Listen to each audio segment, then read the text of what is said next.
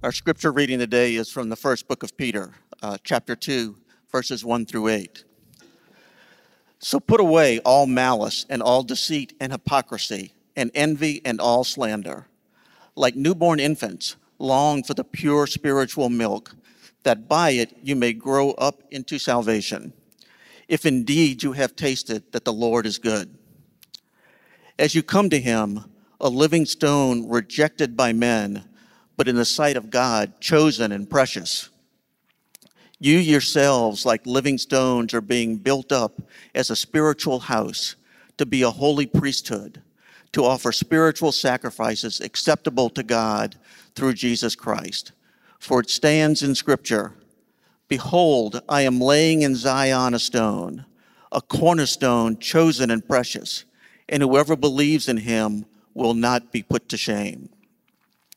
So the honor is for you who believe, but for those who do not believe, the stone that the builders rejected has become the cornerstone, and a stone of stumbling and a rock of offense. They stumble because they disobey the word, as they were destined to do. This is the word of the Lord. So we're continuing our study of Strangers Like Me, ripped directly from Disney's Tarzan, but one of the greatest theme songs to any Disney movie. I know many of you have already looked it up, and you all agree with me. But we're going to be looking at the beginning of chapter 2 today. And the reason we've entitled it Strangers Like Me is because we've learned over the last couple of weeks that Peter is writing to a group of Gentile believers that are living in exile. So they're living in a place that is not their own, amongst people that are strangers, but at the same time exactly like them, because we're all human beings. And so as we approach this letter, we are reminded that you and I, if we are in Jesus Christ, we are strangers in this world. And yet we have a responsibility to interact with all of humanity and share the love of Christ with people, whether they be believers in Jesus Christ or not. And Peter, as he opens up this second chapter, is writing to a group of people that are experiencing strange feelings, strange emotions, being set apart in a place where they are uncomfortable. And he is writing to them to remind them that God is in control. At the very end of chapter 1, Peter encourages everyone that he's writing to have a sincere brotherly love for everyone around them. Now, the problem with this is you and I are raised in the Western Hemisphere. And in the West, we all read into the Bible as if we're all individuals. But the majority of the world is not an individualistic society. That is very much a Western Europe and an American belief. Peter is writing to a church that primarily thought in terms of what is best for the group is what is best for everybody. But you and I don't think that way. For the most part, we think what is best for the individual is what is best for me. But we have to remember when we approach this text that he is writing to a group of believers, a church. And the majority of New Testament letters are written not to individuals, but to churches. So in light of Peter's teaching to us today, we ask ourselves this question: what is Peter saying to First Baptist New Orleans this morning? What is he saying to us collectively as a body of believers? Now, yes, we should always examine what the text means to us as an individual. But primarily today, I want us to look at what Peter is saying to us as a church. And he begins by saying, there are these characteristics that should not describe the church. In the context of brotherly love, he tells us at the end of chapter 1, the following characteristics should not describe the church of Jesus Christ: envy, slander, malice, hypocrisy. All of these characteristics cannot describe a church of Jesus Christ that wants to reach people with the gospel. So we define some of these terms. Well, what is slander? It is speaking out of turn or inappropriately about another brother or sister. What is envy? It's desiring what somebody else has. Hypocrisy is doing one thing or saying another, or saying one thing and doing another. Malice is hateful intent towards other people. Deceit is misrepresenting the truth. And what Peter says here, let these characteristics not describe you, church. So let's examine our own hearts. Where do we stand on these issues that Peter talks about? Well, unfortunately, we fail. We're all guilty of falling prey to these sins because we are all human beings. But what Peter is saying, if the church is doing all that it's supposed to do, these characteristics will not describe it. So we examine our hearts. And then he says, long for the pure spiritual milk. Now, this is an image of an infant. I'm not a doctor, but I know that if a baby cannot have milk, it is going to be very, very sick. It needs the nutrients from this milk. It needs to have it in order to thrive and in order to grow. And anytime a mother has difficulty producing milk, or a baby does not take, whether it be breast milk or whether it be formula well, we know that that baby suffers.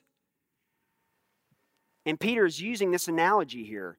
The pure spiritual milk for you and I is the Word of God. Now, the danger is looking at verse 2 and thinking that what Peter is saying is that all that matters is that we long for the pure spiritual milk when we are new believers in Christ. And if we read that into the text, we are missing what Peter is saying. We should crave the Word of God. Long for the pure spiritual milk. Now, everyone in this room has cravings. I want to share with you my craving of choice. It is double-stuffed Oreos with a glass of milk.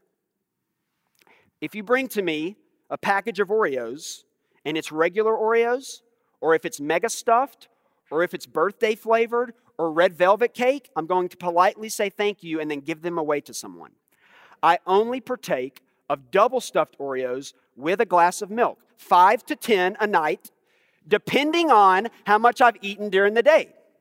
There are moments when I'll ask myself this question: as much as I would love to eat lunch, that might mean that I have to reduce my Oreo intake. So sometimes I make a decision to pass on lunch, to pass on an afternoon snack, knowing that at the end of every day, after I put my children to bed, I sit in my chair and I have my 5 to 10 Oreos with a cold glass of milk. That is what I crave. You have cravings as well. You don't have to share them with me like I just did with you. But here's what Peter is telling us here. And I want to speak to you candidly as your friend and as somebody who loves you and as one of the pastors of this church. There is no substitute for being in the Word of God. A 5-minute devotional with a reference to a Bible verse, while helpful, is not enough time in the Word of God. We need to meditate and pray over and study and memorize this book as if it's all we have in this world. I personally have literally hundreds of lyrics to songs memorized. Secular songs. Songs that do not help me in my walk with God in any way, shape, or form. If I can spend that type of time listening to music and memorizing songs that don't matter at all, then I can spend time memorizing the Word of God. If you're going to tell me that you don't have time to study deeply in the Word, I'm going to encourage you to reprioritize your time. No one is expecting you to spend 18 hours in the Word of God every day. God doesn't expect that of you. He doesn't require that of you. But to think that we can just spend a few moments every morning and think that that is enough for us to grow in Christ the way that we need to, we are fooling ourselves. I can't put a number, I can't put a time limit on it because that's not the point. But the Word of God should be a priority in our life. Long for the pure spiritual milk of the word. And then in verse 3, Peter says, if you have tasted that the Lord is good. This is a conditional statement. If you have tasted that the Lord is good, more than likely you are spending time in the Word of God. It's a check for all of us to ask ourselves, what are the things that we put in front of our time with the Lord? As much as I love my Oreos, there might come a point in time when they even have to take a back seat to studying the Word of God. So we crave the Word of God, Peter tells us. And then, Jesus also eliminates the religious language of the day. Because what Peter does is he tells his audience here that Jesus represents everything that they had previously thought could be taken care of within the religious system. He calls himself the living stone, which is a reference back to the Old Testament. And we're going to see, especially in this passage, that Peter goes back time and time again to the Old Testament, referencing these passages. In the very same passage that he would say, crave the Word of God, Peter wants to show his audience that, hey, I'm not just telling you this, I'm going to use these references in my scripture references here to show you how important it is. Psalm 118:22 talks about a living stone that is chosen and precious in God's sight. That living stone we know is Jesus. And he tells his readers to be living stones because they are also chosen and precious in Jesus' sight. We are living stones as the church of Jesus Christ. And here's what he does that is just absolutely amazing. He tells his audience that you are now a spiritual priesthood. You are the living stone, and you yourself can make sacrifices to God through Jesus Christ. Now, why is this so radical? In a Greco-Roman context, in the first century, every god had their own temple, and every temple had their own priest, and every priest expected sacrifices of its followers. So imagine a Greek person walking up to a Christian here in modern-day Turkey and saying, where is the temple to your God, Christian? Well, these Christians in exile said, actually, we don't have a temple. Jesus is our temple, and He resides inside of us. And then they would ask, well, where is your priest? Who is the one that accepts sacrifices on your behalf? Well, Jesus is our priest. He accepts sacrifices on our behalf. Okay, one more question. When you make sacrifices, who is the one responsible for accepting them? Well, Jesus was our sacrifice. He is the one-time sacrifice for us forever for our sin. This is not what a Greek or a Roman person would expect, because every god had their own temple and had their own priest and had their own sacrifices. And what Jesus is saying is, I accomplished all of those things for you, and now this religious structure that you are following no longer matters. We don't have a temple. Jesus is our temple, and that temple resides inside of us. You and I do not need a priest to go and confess our sins to. The Bible tells us that there is one mediator between God and man, Jesus Christ. I bring my sin before Him alone, and because of His sacrifice on the cross, it is finished. This was radical. For Peter to say this to people that are in exile, in a place that is not their own, surrounded most likely by Greek and Roman temples where people were going to make their sacrifices, the Christians did not have to do so because Jesus resides in their heart. He eliminated the religious structure of the day. Jesus is also the foundation. And here he quotes Isaiah chapter 28:16. In the context of Isaiah 28, God is making a judgment on Ephraim. He is punishing them for their disobedience to Him. And He's telling the Israelites, do not go after these foreign nations. Do not go and worship their gods. Trust me that I will send a cornerstone, and He will be the foundation that you need. Now, this cornerstone that Peter talks about here is Jesus Himself in the context of a foundation. So what Peter is saying is the foundation of the church of Jesus Christ is Jesus Himself. The pastor is not the foundation of any church. The building is not the foundation of any church. The programs that we promote is not the foundation of any church. The songs that we sing are not the foundation of the church. Jesus Christ is the foundation of this church and the church globally. And so we put our hope and our faith in Him. He is the chief cornerstone, the one that will make everything be the way that it is supposed to be. He continues on and he references yet another Old Testament passage. This is what he says. Psalm 118:22. In the context of that psalm, the Davidic king goes into the temple to give thanks to God for his victory over their enemies. But in the context of Peter, what we see is that the builders who rejected the cornerstone, it was the enemies of God in the Old Testament. But here for Peter, it is the religious authorities. It is the Sadducees. It is the Pharisees. It is the scribes. They were the ones who had the Messiah right in front of them, and they rejected Him because they were not expecting a Messiah who was going to come and suffer and die for people's sin.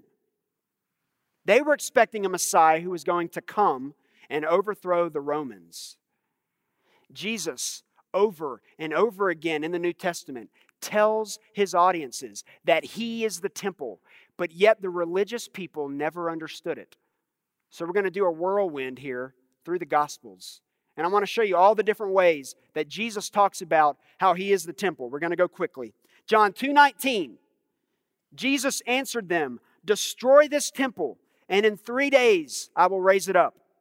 Mark 14:57 and 58, and some stood up and bore false witness against Him, saying, "We heard Him say, I will destroy the temple that is made with hands, and in 3 days I will build another not made with hands." Matthew 26:59 through 61. Now the chief priests and the whole council were seeking false testimony against Jesus, that they might put Him to death, but they found none. Though many false witnesses came forward, at last 2 came forward and said, "This man said, I am able to destroy the temple of God and to rebuild it in 3 days." And then in all 3 synoptic gospels, this is what it says. I'm going to borrow from Matthew 27:51. "And behold, the curtain of the temple was torn in two from top to bottom, and the earth shook, and the rocks were split." What is the significance of the curtain in the temple tearing? Because when Jesus breathed His last breath, it proved that the priest that separated the Holy of Holies from the people was no longer needed. So that veil in the temple is torn in two, showing all of us that we can now have direct access to Jesus. You don't need me to forgive you of your sins. In fact, I can't do it.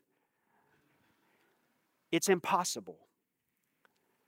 The New Testament teaches that when the curtain was torn in two, we can now approach Jesus on our own and tell Him what we have done. And if we are in Christ, He will forgive us every single time.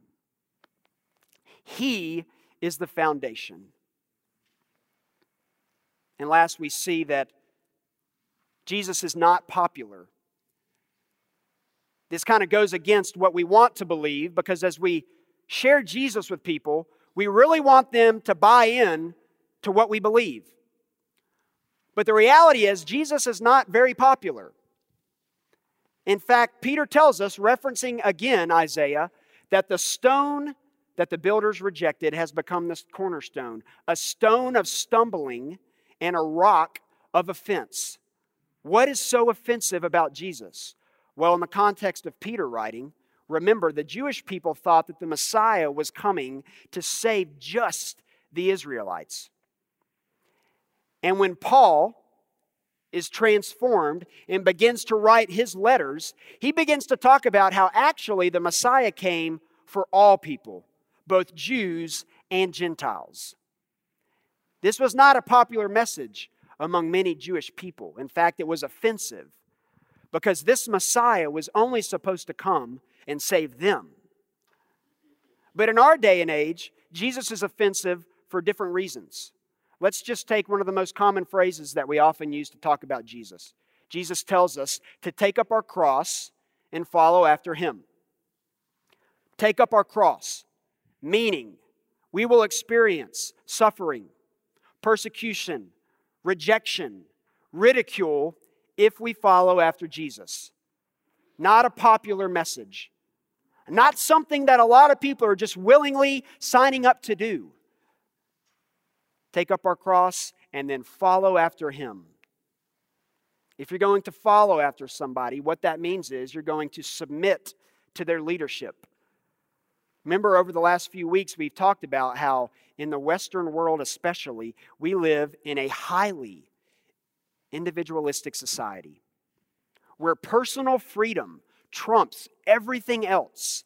No one should be allowed to tell me how to live my life or what to do. But yet, Jesus actually tells us, in order to follow after me, you have to submit to my leadership. You have to give up your freedom in order to be freer than you've ever been before. Remember the fish illustration that I've been giving you the last few weeks. A fish technically is more free if it is outside of water. It can go wherever it wants to go, but in about 5 minutes, guess what's going to happen to it?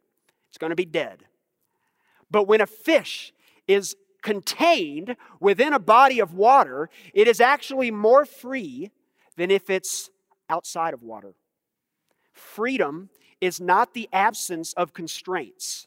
Freedom is choosing the right constraints.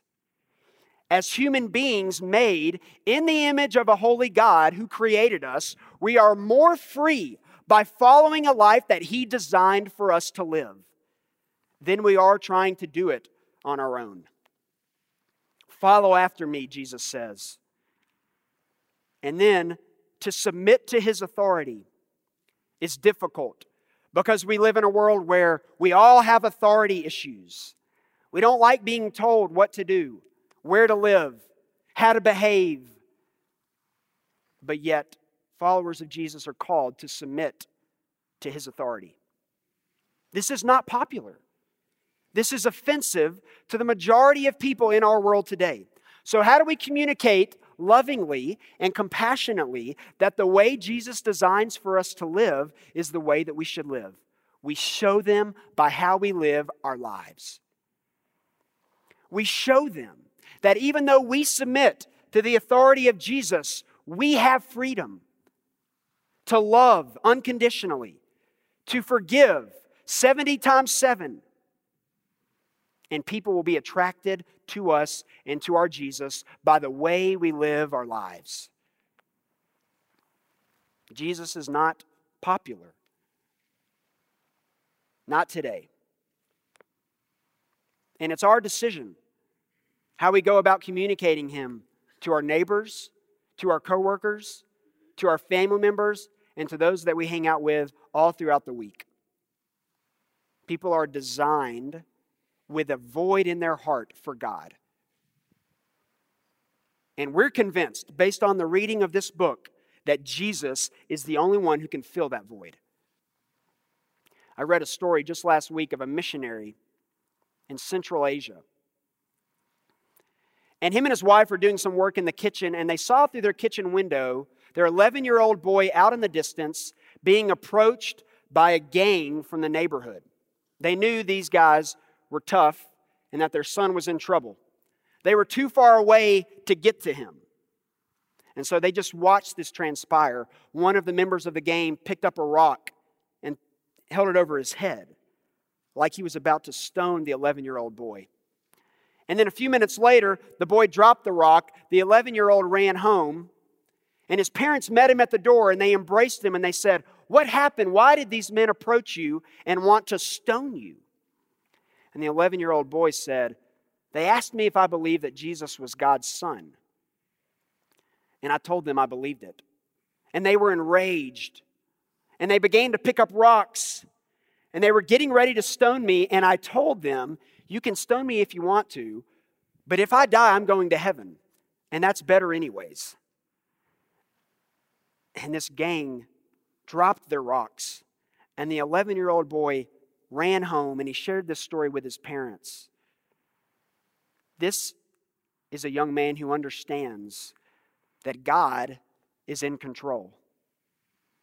You know, Peter ends this passage here by saying that they disobeyed and they stumble as they were destined to do.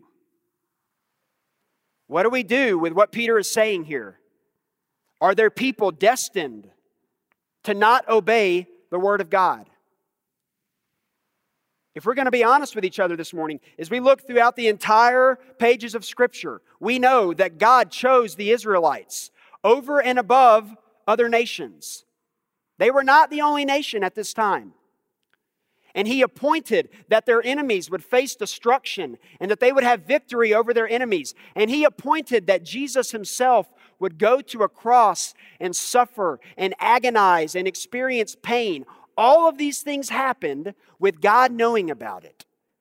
Because one of the key characteristics of our God is that He is sovereign. This means that nothing happens outside of His control and that He has authority over everything. So as we read this, we see that there are people that will not believe in Jesus Christ. The whole world is not going to come to faith in Christ. But here's the reality. You and I don't know who those people are. We don't know who's going to come to faith to Christ and who isn't. So in terms of our evangelism, in terms of us sharing the good news with people, it doesn't affect us at all. Because we share the gospel of Jesus Christ and we ask that the Holy Spirit soften hearts and He will work according to how He sees fit. Just because there are people that will not believe in Jesus does not mean we get to decide who they are. So we faithfully go about sharing the good news of Jesus Christ with others because He is sovereign over everything. Now, why would Peter include this in the context of his letter? Remember, he's writing to people that are in exile, that are experiencing unfamiliar situations. And he wanted his readers to know that in spite of the fact that they are going through some uncomfortable times, suffering, persecution, rejection, know that God is in control. Things do not happen to us without Him being aware of it. It never catches Him off guard. So when that tragedy strikes in your family, when that cancer diagnosis comes, when that tragic car accident happens, and you are not in any way, shape, or form expecting it, you can rest assured that even though you are in pain and heartache, God is in control. And that He is sovereign. He is the foundation. He is the Word of God. And He is our hope. We all live in exile. Some of you in this room are local New Orleanians. You've been here your whole life. Some of you have moved in for various reasons. And if you're new to the city, more than likely, you feel like you are in exile. But over time, God remains faithful to His covenant people. If you are in Christ, rest assured that God is sovereign. Whatever you're experiencing, whatever you're enduring, God knows. God cares. And God loves you. Let's pray together. God, we confess to You this morning that we cannot live this life without You. We want to evaluate our hearts this morning, just like Peter asked us to do. Do we have deceit? Do we have malice, slander, envy, hypocrisy in our hearts towards anybody in this room? That we would confess it. that we would ask your forgiveness for it, that we would evaluate whether or not we are craving the Word of God. Help us to make it a priority in our lives. We submit to your leadership. We thank you for dying on the cross for our sin. Everything that we have is because of you. We are completely sufficient on your grace and your mercy. Spirit, speak to us now. It's in Jesus' name that we pray. Amen.